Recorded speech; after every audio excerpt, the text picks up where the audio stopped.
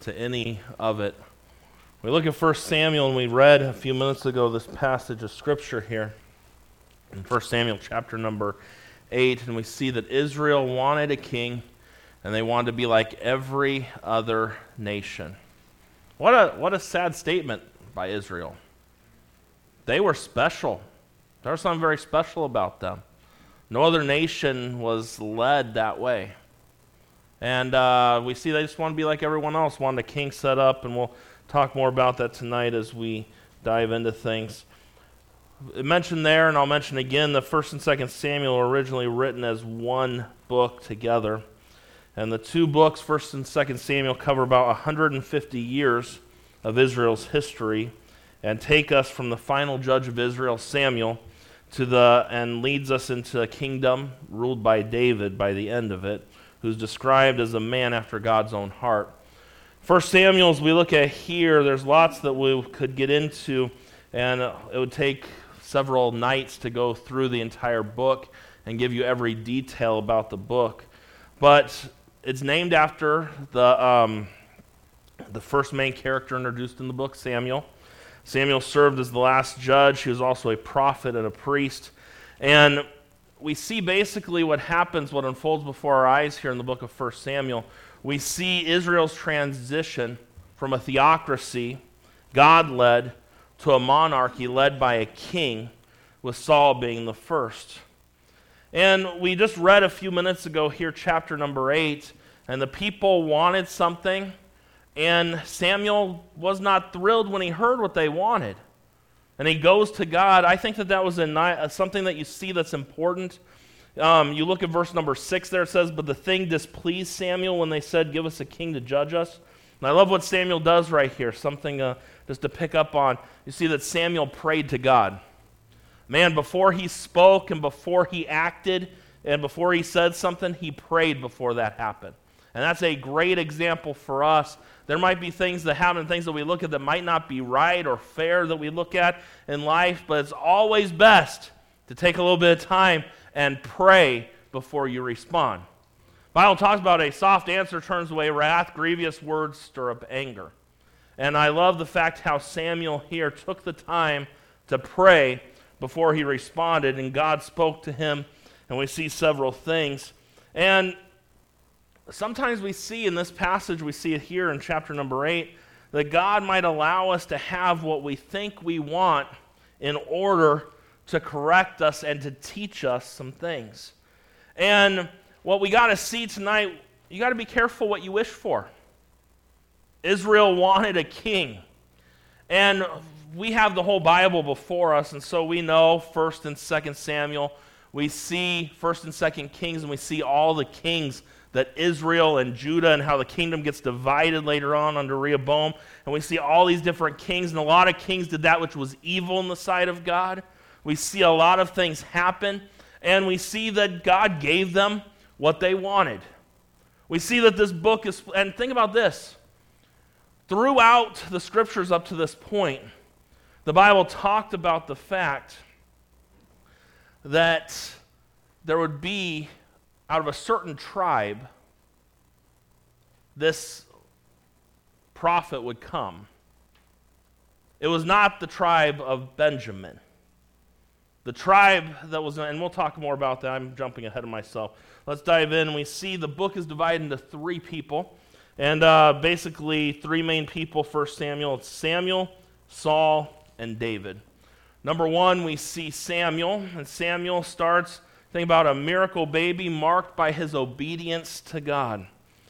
And if you're familiar with the story of Hannah, and we heard a little bit about it on here, and I would challenge you to go back and read, and Hannah wanted a child from God.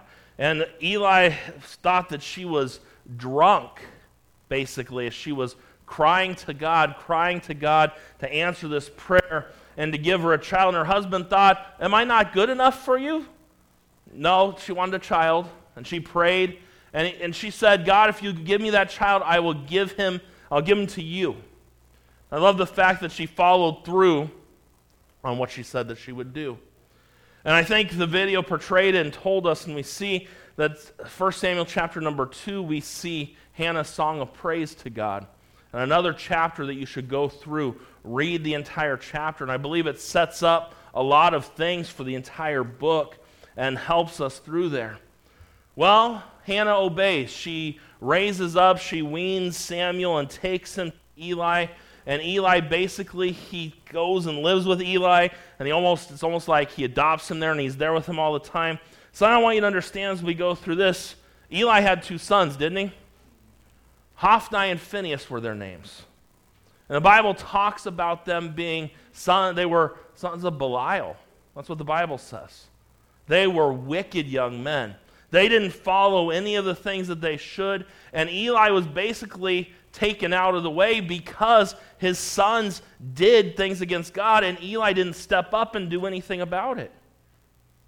Now, one of the things that I love to see is the fact that in spite of all that wickedness that Samuel kind of grew up in, because he was there, I'm sure he saw it, Samuel grew up to love God and learned to serve God in the midst of all that wickedness around him.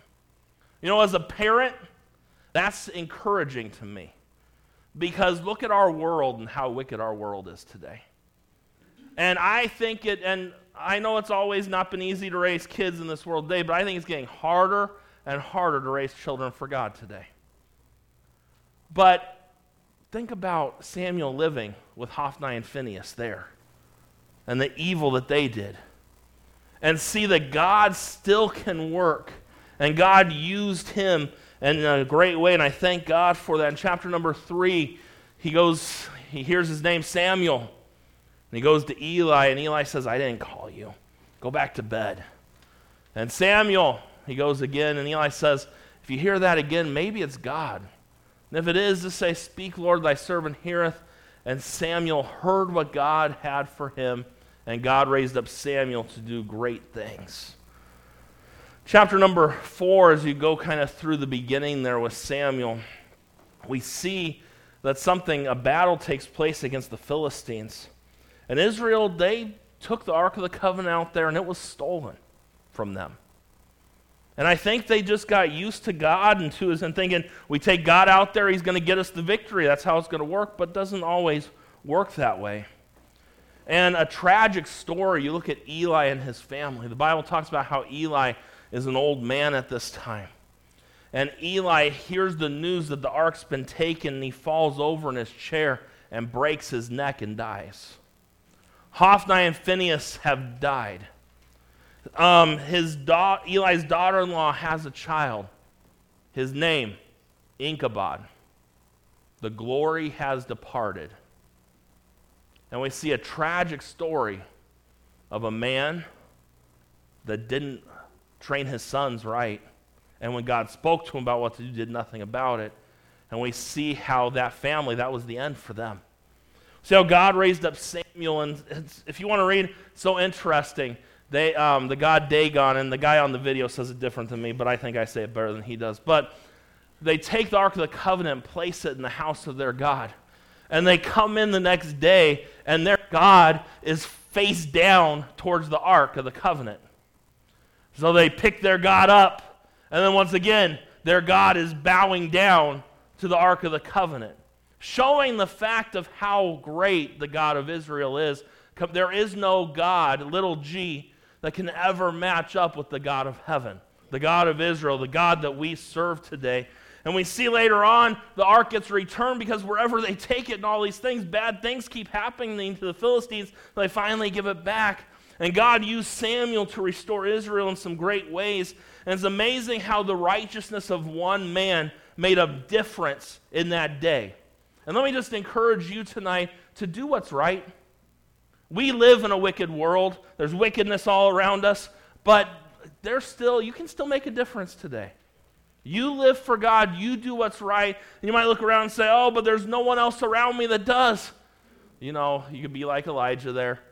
There are still plenty of people serving God. You keep serving God. Keep doing what's right. Keep plugging away for God. And then we see, after Samuel, we see Saul mentioned. And Saul is very interesting. You go with me to chapter number 9, if you have your Bible here. It says, 1 Samuel 9, verse number 2, It says, and he had a son whose name was Saul, a choice young man and a goodly, and there was not among the children of Israel a goodlier person than he. From his shoulders and upward he was higher than any of the people. And so some people say that was his character. Some people say that was his height. And we'll just say it could have been both, and we'll leave it at that there. And if you want to say it's different than that, that's fine. But we see that Saul is a young man where you look at him and he's a good man. He'd be one of those that you look at and be like, he could be king. If we were to pick, that's one of the guys that I would pick. And we see, you go down to verse number 15 of chapter number 9 here. And it says, now the Lord had told Samuel in his ear a day before Saul came, saying, you see, God was still speaking to Saul. Something that got my mind as I was reading through here. Samuel listened to God when he was a young boy. And we see Samuel as an old man. He's still listening to God and what God says to him. Good lesson for us to keep listening to God and to always listen to him. And verse 16, it says there, tomorrow about this time I will send thee a man out of the land of Benjamin, and thou shalt anoint him to be captain over my people Israel, and he shall save my people out of the hand of the Philistines. For I have looked upon my people, because their cry is come unto me. Was it God's will for the children of Israel to have a king at this time? I would say no. But you see how God in his love and mercy still helped his people out and use Saul to do some of these things. Chapter 10, we see that Saul's anointed king, and he does some amazing things, but we see what happens with Saul. He gets thinking too highly of himself. Pride creeps in to the life of Saul. And let me just say, pride has a tendency to creep very easily into all of our lives. Pride is a big thing. The Bible says only by pride cometh contention. Pride's a big thing. And we see with Saul here, I want you to go with me to chapter number 13. 1 Samuel chapter 13.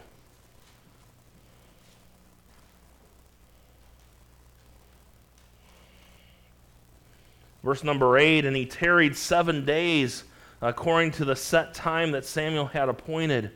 But Samuel came not to Gilgal, and the people were scattered from him.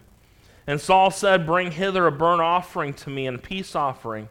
And he offered the burnt offering. It came to pass that as soon as he had made an end of offering the burnt offering, behold, Samuel came, and Saul went out to meet him, that he might salute him. And Samuel said, what hast thou done? And Saul said, because I saw that the people were scattered from me, and that thou camest not within the days appointed, and that the Philistines gathered themselves together at Michmash. Therefore said I, the Philistines will come down now upon me to Gilgal, and I have not made supplication unto the Lord. I forced myself, therefore, and offered a burnt offering. And we see God had a plan. It was not Saul's job to offer an offering to the Lord. That was Samuel's job to come and do. And we see that Saul didn't wait. And isn't it interesting that as soon as he's done doing it, then there comes Samuel? He just didn't wait just long enough. And we see a great picture here of self-reliance and doing what Saul thought was best instead of doing things God's way. And let me just remind us of something tonight. We need to follow and do things God's way. God's way is the best way with everything. And when we start thinking to ourselves and thinking that we know better, or else we can do this, we can do that, be very careful. This is what started Saul on that slippery slope, so we call it, that led to a lot of other things. If you go to chapter 15 with me, when we look here at Saul, several things. Chapter 15, verse number 3, the Bible says, and look at verse number 1. Samuel said unto Saul, the Lord sent me to anoint thee to be king over his people, over Israel. Now therefore hearken thou unto the voice of the words of the Lord. Thus saith the Lord of hosts, I remember that which Amalek did to Israel, how he lay wait for him in the way, when he came up from Egypt.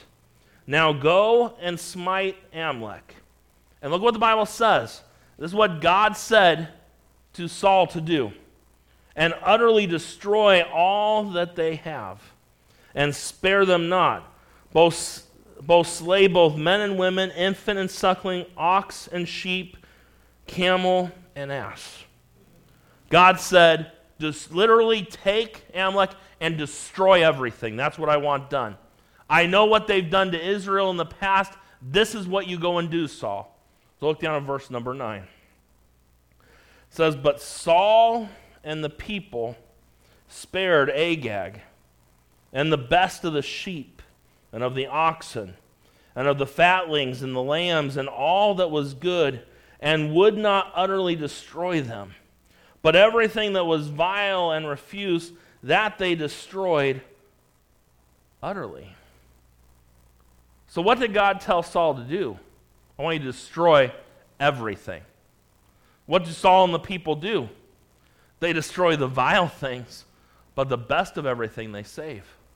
They leave the king, they leave Agag alive. Go down to verse number 17 with me. Actually, go to verse number 13. And Samuel came to Saul, and Saul said to him, blessed be thou of the Lord. I have performed the commandment of the Lord. Did Saul follow what God told him to do? No. Did he partially do what God told him to do? He partially killed some things, right? But one thing you got to understand, and one thing my mom taught me as a boy, and my mom and dad both taught me, that partial obedience is not obedience. Obedience is doing what you're supposed to do.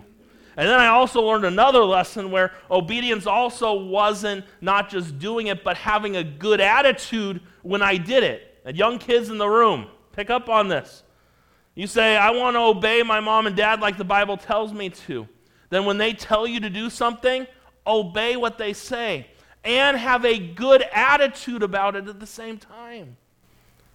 Yeah, and the kids in the room, that's what I always do. And then mom says, go empty the trash. And I'm like, I was playing my game, and I got to go empty the trash. But I emptied it. That's not full obedience. But we see Saul says, I've obeyed. And look at what Samuel says, verse 14. And Samuel said, what meaneth then this bleating of the sheep in mine ears, and the lowing of the oxen which I hear? Why do I hear these animals still alive if you obeyed and did what you're supposed to do? And Saul said, they have brought them from the Amalekites. For the people, do you see now how Saul shifts the blame? The Bible says that Saul and the people did this. But Saul's like, the people, it's interesting, keep reading. It says, for the people spared the best of the sheep and of the oxen to sacrifice unto the Lord thy God, and the rest we have utterly destroyed. Verse 16. Then Samuel said unto Saul, stay, and I will tell thee what the Lord hath said to me this night. And he said unto him, say on. I was like, just stay right here, Saul. You know, you remember when your parents, you do something like, just wait right here for a minute. Just hold on. Yeah, that sort of thing. And look at what he says in verse 17. Samuel said, when thou wast little in thine own sight, wast thou not made the head of the tribes of Israel? And the Lord anointed thee king over Israel. And the Lord sent thee on a journey and said, go and utterly destroy the sinners, the Amalekites, and fight against them until they be consumed. Wherefore then didst thou not obey the voice of the Lord, but didst fly upon the spoil, and didst evil in the sight of the Lord? And Saul said unto Samuel, yea, I have obeyed the voice of the Lord, and have not gone the way which the Lord sent me, and have brought Agag the king of Amalek, and have utterly destroyed the Amalekites. But the people took of the spoil, sheep and oxen, the chief of the things which should have been utterly destroyed, to sacrifice unto the Lord thy God in Gilgal. And Samuel said, hath the Lord as great delight in burnt offerings and sacrifices, as in obeying the voice of the Lord? Behold, to obey is better than sacrifice, and to hearken than the fat of rams. For rebellion is as the sin of witchcraft. Think about that one for a minute. Rebellion is the sin of witchcraft. And stubbornness is as iniquity and idolatry. Because thou hast rejected the word of the Lord, he hath also rejected thee from being king. And Saul said unto Samuel, I have sinned, for I have transgressed the commandment of the Lord and thy words, because I feared the people and obeyed their voice. We see the fact that Samuel was rejected from being king because he did not obey God. Now, whatever the motive is, was Saul telling the truth here that he only did it because of fear of the people? It's still wrong. Because, and let me just remind us of something tonight. The way you live, the things you do, is important that you learn to obey God and do things His way. Do you fear people or do you fear God? Saul was more concerned about making sure the people were happy than making sure God was happy. And there's a big problem. I see it often, and let me just say, I say this, and I'm very careful when I say this. I have not raised a teenager. And in a few years, about 5, I'm going to have a teenager in my house. And I hope I will listen to myself and what I say right now. I'm not an expert on raising kids. I'm far from it. We'll know if I did a good job at all when they're having kids and we see how my grandkids are being raised. That's one way to see. And like some of you in the room, I see your kids and see them raising kids like, yeah, you did a good job. That's good. But what I want you to see is this. I see it so often that parents will cave into their teenagers and let them live and do as they please because they fear them. Follow God and do what God tells you to do. That's my advice there. And like I said, don't have any teens yet, and you better watch out. We're going to have fun when you're a teenager. We are. We're going to be working together on this thing. And anyways, but you look at the beginning of the end for Saul. You think about this, when we live in fear of man and what man thinks of everything that goes on, it always leads to bad decisions on our part.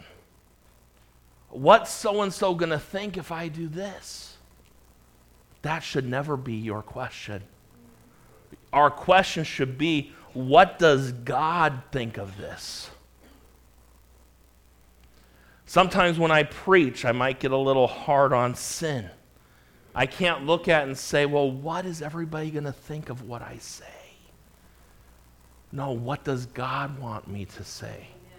And there's a fine line with all of that, and I hope you kind of get what I'm trying to say. You go down to verse number 35, it says, And Samuel came no more to see Saul until the day of his death. Nevertheless, Samuel mourned for Saul, and the Lord repented that he had made Saul king over Israel. We've seen Samuel, we've seen Saul, and number 3 for 1 Samuel, third main character, we see David, an unlikely man marked by faith. And we see that when Saul didn't do the job, God raised someone else to do the job instead. Don't ever get the idea that you're not replaceable. What would people do without me? What would this church do without me as their pastor? Find another guy to be the pastor, and he could probably do a better job. None of us are replaceable. We could all be replaced. By the grace of God, we are what we are. We talked about that this morning. We see David, and we talk about him. And we go back to chapter number, go to chapter 16, the very next page. And we see the Bible says, And the Lord said unto Samuel, How long wilt thou mourn for Saul, seeing I have rejected him from reigning over Israel? Fill thine horn with oil, and go, I will send thee to Jesse the Bethlehemite. For I have provided me a king among his sons. You go down to verse number 7. And when Eliab passes by, Samuel said, Surely this is the one. I bet Eliab kind of looked like Saul. Saul, I'm sure, is the guy you would have picked to be king. Eliab was probably a guy you would have picked. And God tells something to Samuel that's very important. He says in verse number 7, The Lord said to Samuel, look not on his countenance, nor on the height of his stature, because I have refused him. For the Lord seeth not as man seeth. For man looketh on the outward appearance, but the Lord looketh on the heart. And when Jesse called all of his sons together, he didn't even call David to the room. David was the unlikely one of who it would be. David was still out tending the sheep. And when we think of David, there are so many great things starting in the book of 1 Samuel that talk about him. And one of the things that I love, I mentioned I was talking to someone just the other day, and I love the Bible. The Bible is my favorite book. I got a compliment the other day from one of my students in my class at the college I teach at, and he's like, the one thing that's evident, he said, you're not the deepest teacher I have. I think he's saying I'm not the smartest teacher he has. And I agree with that statement. I agree. But he said, there's no denying that you love the Word of God. I like that statement. He said, he was asking me this question, who are your favorite characters in the Bible? He said, Old Testament, I have 3. Joseph, Daniel, and David. And he said, okay, well, why Joseph? Because, man, that guy went through a lot, and it seemed like he always passed the test of doing what was right. And I love the fact that God was with him, and he prospered where he was, and God used him in a great way. He kept a good attitude with his family members, all these things. So why Daniel? I said, well, Daniel, he purposed to do what was right, even in a heathen nation, and all these different things. And he, as an old man, he still prayed and went to the lion's den. And he's like, well, why do you like David so much? I said, because God says that David's a man after his own heart, and David had a lot of good moments, but David did a lot of dumb things. And in my life, and I've not done some of the things that David did in his life, but man, I can relate more to David than I can to Daniel and Joseph. Almost look like, they look real good. David, I can identify a little bit more with that. The thing that I'm glad about is that God uses sinners. And David is called a man after God's own heart. And we see a lot of that unfold before our eyes because David, an unlikely man, the boy that was out still watching the sheep, why was he the one that was chosen to be king out of the other brothers and all these different things? Well, I think you could see it in the story of David and Goliath. You go down towards the end of the chapter 17, and you see with me verse number 45. Then said David to the Philistine, thou comest to me with a sword and with a spear and with a shield, but I come to thee in the name of the Lord of hosts, the God of the armies of Israel, whom thou hast defied. This day will the Lord deliver thee into mine hand, and I will smite thee and take thine head from thee, and will give the carcass of the host of the Philistines this day unto the fowls of the air and to the wild beasts of the earth, and that all the earth may know that there is a God in Israel. And all this assembly shall know that the Lord saveth not with sword and spear, for the battle is the Lord's, and he will give you into our hands. You know what we see? We see the fact that David was depending on God for that battle. And let me just remind us, and I know I've given you lots of little things through here.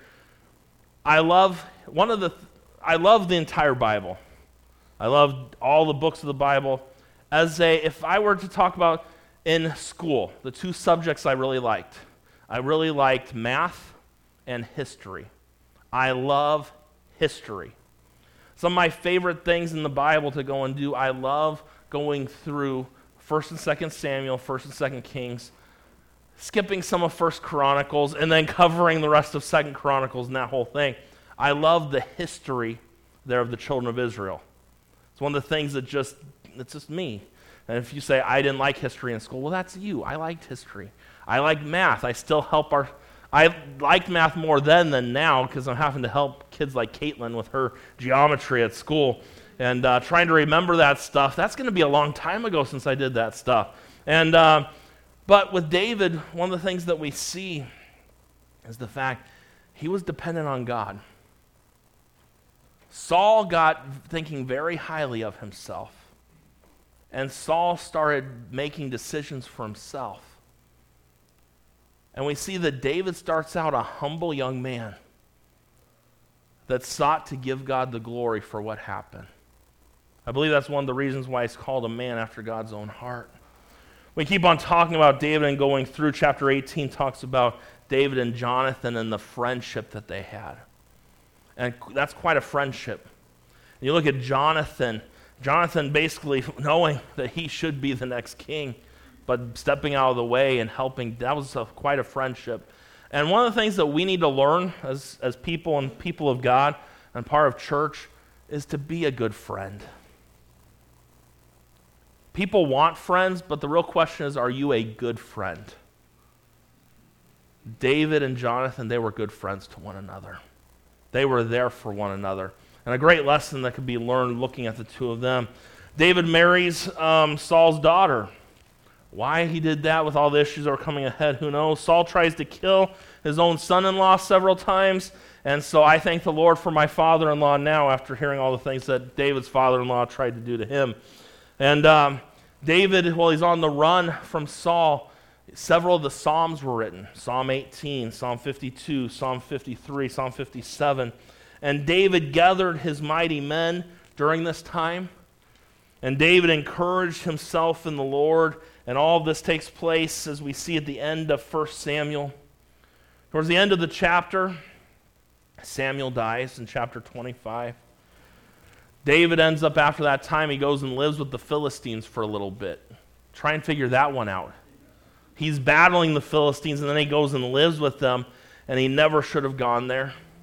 Saul keeps spiraling out of control. He goes and sees a witch at Endor, and calls Samuel back from the grave to talk in chapter 28. And we got a couple people in our church that are like, did the woman really call Samuel back up? Or did God allow it? How did that all work? If you want to know my answer, I'll tell you privately, not right now. And but very interesting. And be very careful in our world today. Mediums, witchcraft, sorcery, Ouija boards, all of that stuff. A Christian has no business messing with that stuff. And parents, don't let your children mess with that stuff. And I'll leave it there. But hey, put it on a TV show and it's okay, right? But anyways, let's keep on going there. I'll stop with that. Chapter 31, Saul's 3 sons are killed in battle. Saul gets hit by an arrow. He asks his armor bearer to kill him, and he wouldn't do it, so Saul kills himself. And his armor bearer does the same. And the book closes with a tragic story of Saul's family. And Saul, a life with such a great start that had so much potential, has such a terrible ending. Why? Because of pride, dishonesty, and disobedience. A couple of things I want to give you in application as we round the finish line here tonight is a couple of things, some things about Saul and David, some differences between them that we could learn from. Saul, over time, was impressed with himself. David was impressed with God. And oh, Christian, be so careful. Don't glory, don't boast in yourself. There is nothing to boast about in ourselves. We talked about this morning, the only thing that we can glory in is in the cross and what Christ did for us on the cross. And Saul was impressed with self. David was impressed with God. And over again, we see David doing what he did out of his love for God. Why was David there in this? Why was David going to go to battle with Goliath? Because Goliath was speaking out against the God of Israel. And remember, his brother says, David, I know the naughtiness of your heart. I know why you're here. It's all about you and you trying to make yourself look good. And David said, what have I done? Is there not a cause? That cause was the name of God was being blasphemed by this tall, ugly ogre. And someone needed to go out there and take this guy and show him who the God of Israel was. And David was just young enough and dumb enough to go and do it. And sometimes we look and it's so funny. When you're young, you might be a little bit more reckless with things. But at least you go out and do something. The older you get, I remember when I was getting ready to start a church, my pastor looked at me and he said, Brian, I don't know if I'd go start a church today. I said, you did it 25, 30 years ago. I know, I'm a lot older and wiser now. He said, I was pretty dumb back then. I said, well, I'm pretty dumb like you were. And when you're young, you might be a little bit more reckless.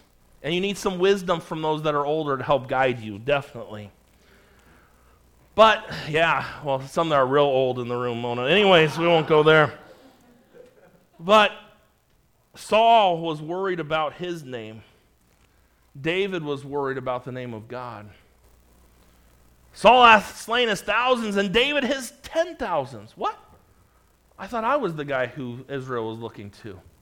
Why is David growing in fame? And we should never be worried about, oh, is someone greater than me? Someone getting more glory than I am? It's not about you and I. It's about the name of God and him being glorified. Saul sought his own glory and tried to kill David. David sought God's glory and didn't seek revenge. You think about that one for a minute. The fact that David had a few opportunities to take Saul and to take his life, and he wouldn't have been on the run anymore, and he could have been king. And David said, who am I to touch God's anointed? God's the one who sets up kings and takes them down. He was already anointed to be the next king. What humility was displayed. What Christ-like attitude was displayed in his life. And Saul was a man who impressed men, but David was a person who impressed God. That's important to remember. 1 Samuel teaches us a couple things, which go back with me to chapter number 2. And we're literally finishing here in just a moment. And then you're going to have to keep these thoughts till we talk about this again in a few weeks.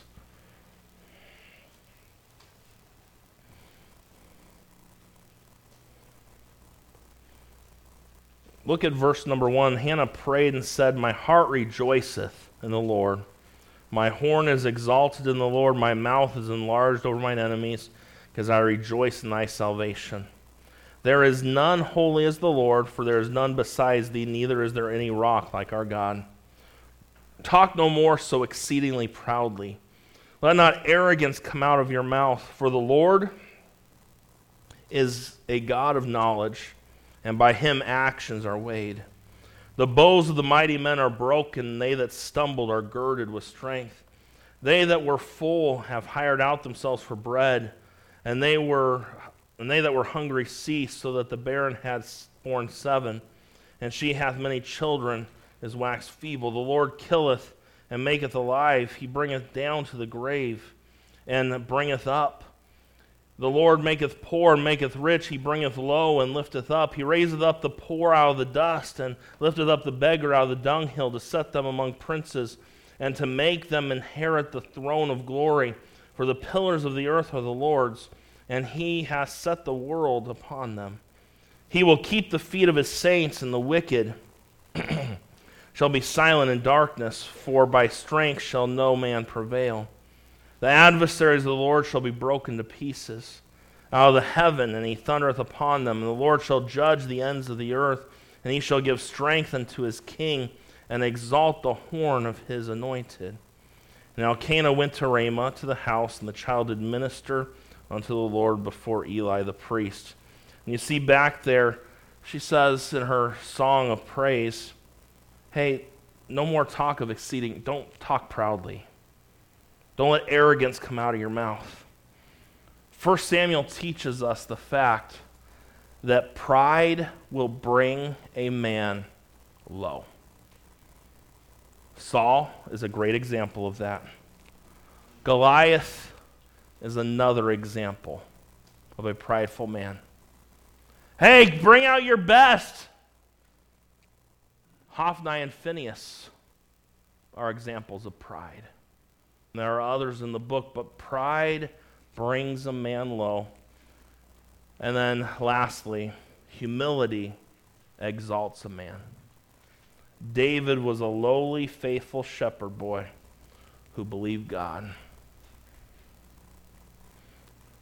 Humble yourselves in the sight of the Lord, and he shall lift you up. Does God ever deal well with proud people?